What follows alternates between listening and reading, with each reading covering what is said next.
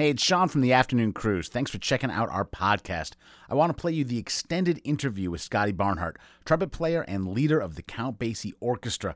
In addition to talking about the Count Basie Orchestra, I also caught up with Scotty to find out about the book he wrote about trumpet players, found out if what I thought I understood about jazz band from my time in the jazz band in high school at St. Paul Central was correct, and I found out what trumpet player and what musician Scotty thinks is the most important one in the entire history of jazz. Listen on and enjoy. It's the Afternoon Cruise. I'm Sean McPherson, and I'm on the phone with Scotty Barnhart, who's coming through town tomorrow as the leader of the Count Basie Orchestra. They got 2 shows on the books at Crooners, a 4 p.m. show and a 7 p.m. show. There are limited tickets still available for the 4 p.m. show. Mr. Barnhart, thank you so much for joining the Afternoon Cruise.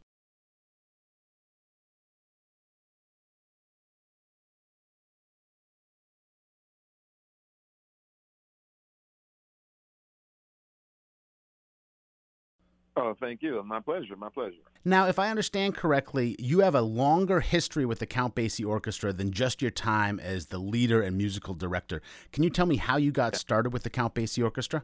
Yeah, I got a call in 1993, January 93, from Frank Foster, who was, at that time, he was the director. And Foster, of course, joined Basie in 1952, 53, and he was there for about 10 years. And he wrote great, hits that became hits for the orchestra, Shiny Stockings and Blues and Horses Flat. So he had become the director in 1986, I think it is.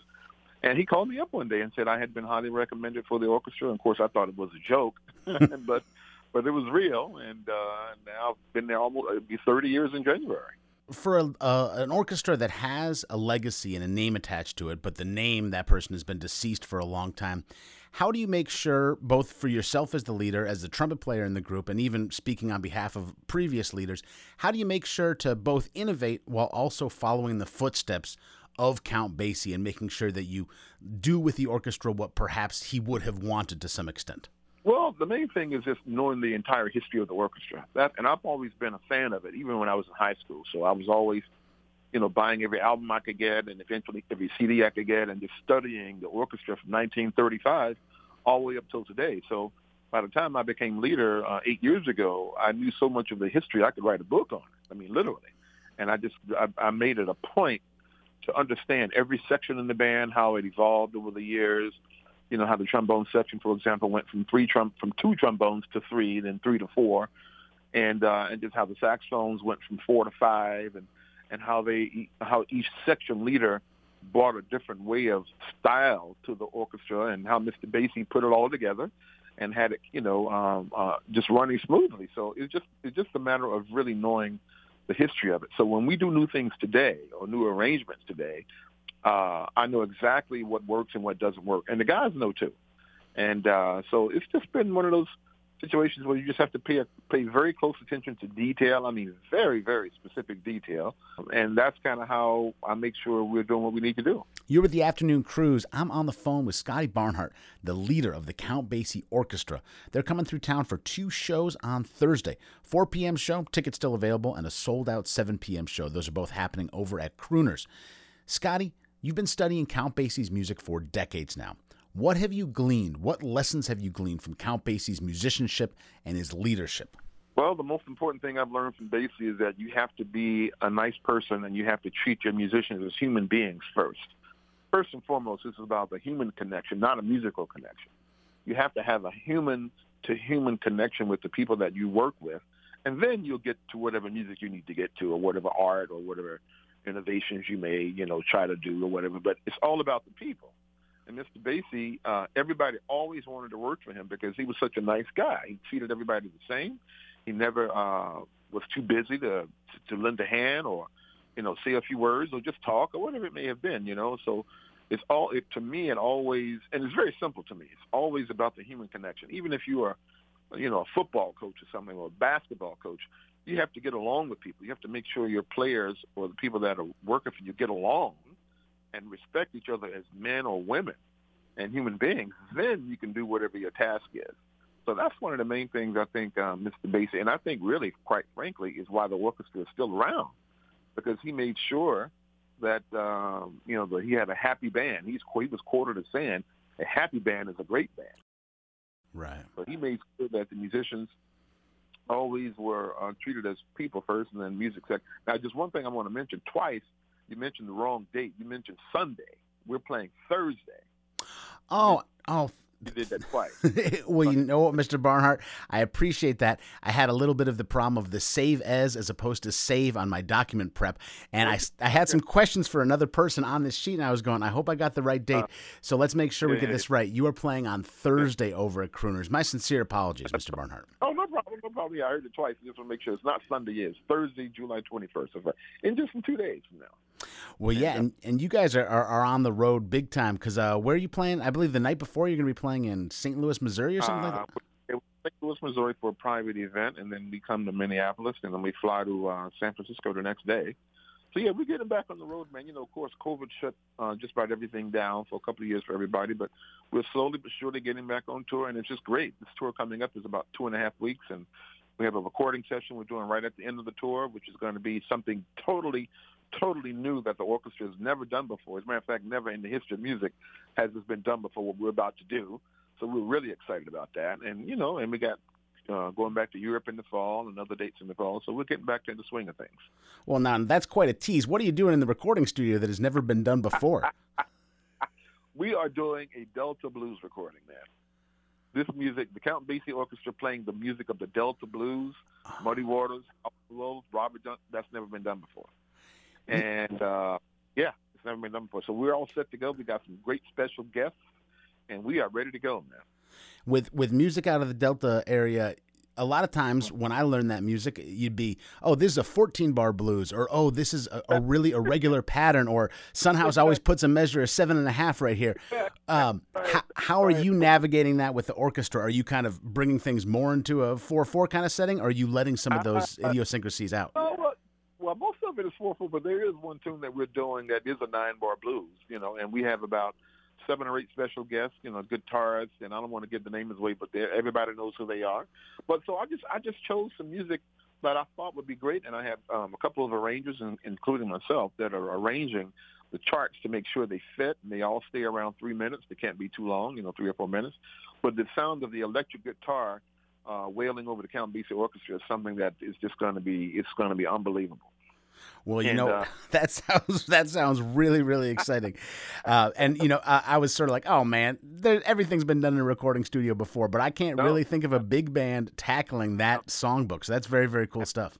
Never done before, yeah. And basically what happened 3 years ago, Basie was inducted into the Blues Hall of Fame. So I had to go to Memphis, Tennessee to accept the award on his behalf and make a little speech. And while I was there, I was surrounded by all of these great blues musicians, and that's when it dawned on me. I said, "This is what we need to be doing." And so now it's been 3 years in the planning stages. Studio was booked, the arrangements are written, the artists are confirmed, and we are ready to go, man. Well, this is just such excellent news, and so excited that the Count Basie Orchestra is back out on the road. You guys are playing on Thursday over at Crooners, and that's really, really great that you guys will be gracing that stage, and so glad you're coming to Minnesota. If you don't mind, Scotty, I'd love to ask you like 2 questions about your writing about trumpet and your study of the instrument before I let you go for that. Does that work for you? Mm-hmm. Yeah, sure. Yeah, of course. I got sort of one amateur question about when I first joined jazz band when I was in high school that I think might elicit a little bit more of an answer from you. And then I also just want to know about your book. But right when I got into jazz band, I was a bass player, but I'd always played in small combos. Then I joined the jazz band. And they said, the hotshot soloist is going to be the second trumpet player. The highest note hitter is going to be the first trumpet player. And they were sort of explaining, you're going to find maybe the more artsy, reflective kid is going to be sitting in seat number 2 because he's actually going to explore the scales. But the person with the lungs of steel is going to be in seat number 1. You're a professional. You teach trumpet. You've written a book about trumpet. Is that accurate advice? And then how did that come to be? What's the history of that? Yeah, well, that's pretty accurate. I mean, traditionally, that's how it's always been. I mean, the guy who plays first trumpet or the lead trumpet chair has most of all the high notes, and so he doesn't take that many solos because his chops are usually too fatigued from having to play the lead stuff. That's why they give those solos usually to the second trumpet player.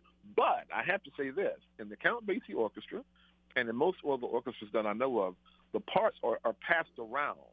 So, for example, in the second chair, he may not play second on every part. I played second in the orchestra too, but I also had to play some lead. to give the lead player a rest. So in my second book, 90% of those parts would be second, but there would be some third parts. There'd be maybe even a fourth part, and in the third chair, he might have a lead part too, or he might have a second part. So in the Count Basie Orchestra, and in most really good orchestras, the parts are shared. They're passed around. Not one chair plays only that part. I always stress this to high school band directors, and especially the college band directors. Spread the parts around. Never have the lead player playing all lead all the time. Never have the second player playing all second all the time. Because what happens if somebody gets sick the night before the concert? If nobody's played lead on anything, you're in trouble. So we spread the parts. We spread them around. And I know they do the same thing in the Duke Ellington Orchestra. They do the same thing in the Lincoln Center Orchestra. So you have a much more of a balanced section and much more of a section that has a better endurance. It'll last longer that way. And plus it keeps everybody from being bored. If they know that the third player knows he's going to play lead on at least one tune, that's exciting, man. And if the lead player knows, well, I can play fourth on this, I can rest on this ballad, and let the fourth player play lead on the ballad, then that's good for him or her too. So in the Count Basie Orchestra, we balance that out. But traditionally, you're right, that's kind of how it started. And that's how most people still set up like that. But my advice is to anybody who can do anything about it, make sure the parts are balanced. Spread the love around. Well, spreading the love around sounds like something you're a student of, and sounds like Count Basie was certainly a student of that as well. Yeah. Open-ended question. You wrote a book about trumpet. You're probably in the company of maybe under 1,000 people who have published books on the topic of the trumpet, even though it's obviously a storied instrument.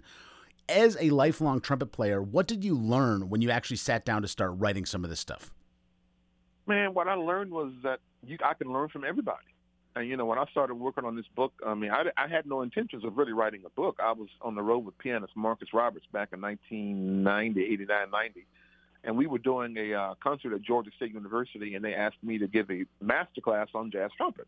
But in order to do that, I have to be able to demonstrate to the class the entire lineage of the jazz trumpet, meaning I have to start at the very beginning, Buddy Bolden from New Orleans, go all the way up through Louis Armstrong, through Dizzy Gillespie, through Miles, Clifford Brown, Freddie Hubbard, all the way up to Wynton, and talk about, but more importantly, demonstrate what they did. So that's what I was doing. I was doing that. And luckily for me at that time, I had already met and, was friends with Freddie Hubbard and Nat Adderley, Dizzy Gillespie, Wynton, Clark Terry, a bunch of these great trumpet players. And so when I would talk about them, about what they were doing musically and what they had contributed, I would also intersperse my own personal little anecdotes with them, like when I met Dizzy for the first time and what Freddie Hubbard and I talked about when we were driving around in my car, stuff like that. So, and it just made it more real to the students. And at the end of it, in the Q&A, I got a question. This guy said, well, all of that information is great, man, but is any of it written down? And it hit me like a ton of bricks. I was like, damn, you know what? No, it isn't. All of the music, all of the information or stories or history from jazz are usually just passed down orally, And I thought about it for, a minute or so, and then I didn't really think about it too much. But about 2 or 3 months later, it hit me like a ton of bricks when in the middle of the night, man. I said, oh, my God. And so I said, I need to get up and see what I can do about this. And what I did, I sat down, I grabbed a yellow legal pad, and I said, well, I got to start with trumpet players. How many do I know off the top of my head? And I wrote down a bunch of names, and when I counted them, I had 75 names. And that's not bad for sitting up, just thinking of jazz trumpet players. But by the time I was done my research, I had 1,200 names, man. Wow. 1,200 players in the history of jazz trumpet that contributed in one form or another. Not everybody got a big recording contract. Not everybody put out albums. There were people that sat in orchestras for many years, never got recorded, never recorded other than maybe a radio spot here or there. So I had 1,200 names, and that's what started me to work on this book. And when I started interviewing people, because I knew the most important part of the book would be the interviews directly from the horse's mouth, so to speak. So I did 21 interviews, Maynard Ferguson, Wynton, Freddie Hubbard, Clark Terry, Clora Bryant, and beautiful woman trumpet player. I ended up writing the very first chapter ever written on women jazz trumpet players, which is actually ridiculous when you think about how early jazz history books were written. They totally ignored them, but I corrected that, took care of that. So anyway, it came out in 2005. It's called The World of Jazz Trumpet, and it's published by Hal Leonard. And I interspersed the history of America. I interspersed the history of the trumpet itself. And, of course, the meat of it, to me, are the interviews. And another teaser, When that came out in 2005, I wasn't done researching. You know, the publisher said, well, let's put out what you have. I was like, man, but I'm not done. They said, well, we got enough. Let's just put this out. So we put it out. And I had done 21 interviews, but we only put in 15. We only published 15. So I had 6 other interviews: Bobby Shue, Joe Wilder, Warren Bachet, Stepco Goot, Jack Sheldon, all these great trumpet players. And so I said, I need to finish researching. So I made a target of 35 interviews to have. I figured, you know what, if I can get 35 interviews of the greatest jazz trumpet players alive the last 50, 60 years, that'll be great. It'll stand the test of time. Well, I have 52, and I'm done. I got everybody that I wanted to get, players that I played phone tag with, and I know all of these people, from Doc Severinsen to Chris Bodie to Ingrid Jensen, Claudio Roditi, Wallace Roney, Nicholas Payton, Terrence Blanchard, Eddie Henderson, Wadada Leo Smith, Camille Adolifu, all these great Teramasu Hino from Japan. So, man, I'm finished with it. The interviews are being transcribed, and when the new book is done, it'll be out next year, obviously. I think hopefully next year. It'll have 51 interviews, man, and that'll never be duplicated, ever, ever, ever again. And luckily for me, I love to interview. I love to research, and it'll be some information in there that is just going to floor people. It'll also be some information in there that's going to make people scratch their heads, and some information in there might make some people mad. But I didn't edit anything. Whatever they told me, after what I asked them, if I asked them a question, if they said something, it's in there. Wow. And it'll be so illuminating, man, because I just let them talk. And lastly, what I did for the interviews, the first 3 or 4 questions were very specific towards that particular person's career and their style and that kind of thing. The last 3 or 4 were general questions, like almost trivia questions, where I would ask the same question to everybody to see what the different answers would be. Yeah. And it's absolutely hilarious. Absolutely hilarious, man. So I can't wait for it to be published, next year when it comes out next year. And as like I did with the first one, I'll do a book signing tour. But the difference with the book signing tour with me is that I had a full jazz band in the bookstore. That's what we did. Full jazz, so I could play all of the styles so people could really hear it. And we'll hopefully do the same thing again when this is coming out. If you could add a 53rd interview with somebody who's no longer with us, you could sit down with one trumpet player who's gone on to the next plane of existence. Who would you take? Louis Armstrong. Okay. Without doubt. Gotcha. Louis Armstrong. But what I did in the first book, I interviewed his bass player, Arvell Shaw. That was the closest I could get to Louis Armstrong. I met Arvell Shaw, and we went to jazz cruise, and Arvell was Louis Armstrong's bass player for 25 years. So I said, if I could talk to him, I can ask him some questions that I might even ask Armstrong, and that's what I did. But it would be Louis Armstrong without a doubt, man. Without a doubt, it would be him, because he is the most important jazz musician that we have, period. He's the most important, not only this jazz musician in general, but jazz trumpeter. He changed everything, absolutely everything, man. And it would definitely be him without a doubt. The second person would have been Miles. He certainly changed a lot of things as well. Mr. Barnhart, I am so honored that you spent some time talking, and the show's coming up on Thursday over at Crooners. Good luck on the rest of your trip, and thank you for taking time to talk with the Afternoon Cruise. Oh, thank you. Thank you for having me. I appreciate it. Thank you, man. All right. You have a beautiful day, sir. Okay, you too, man. All right.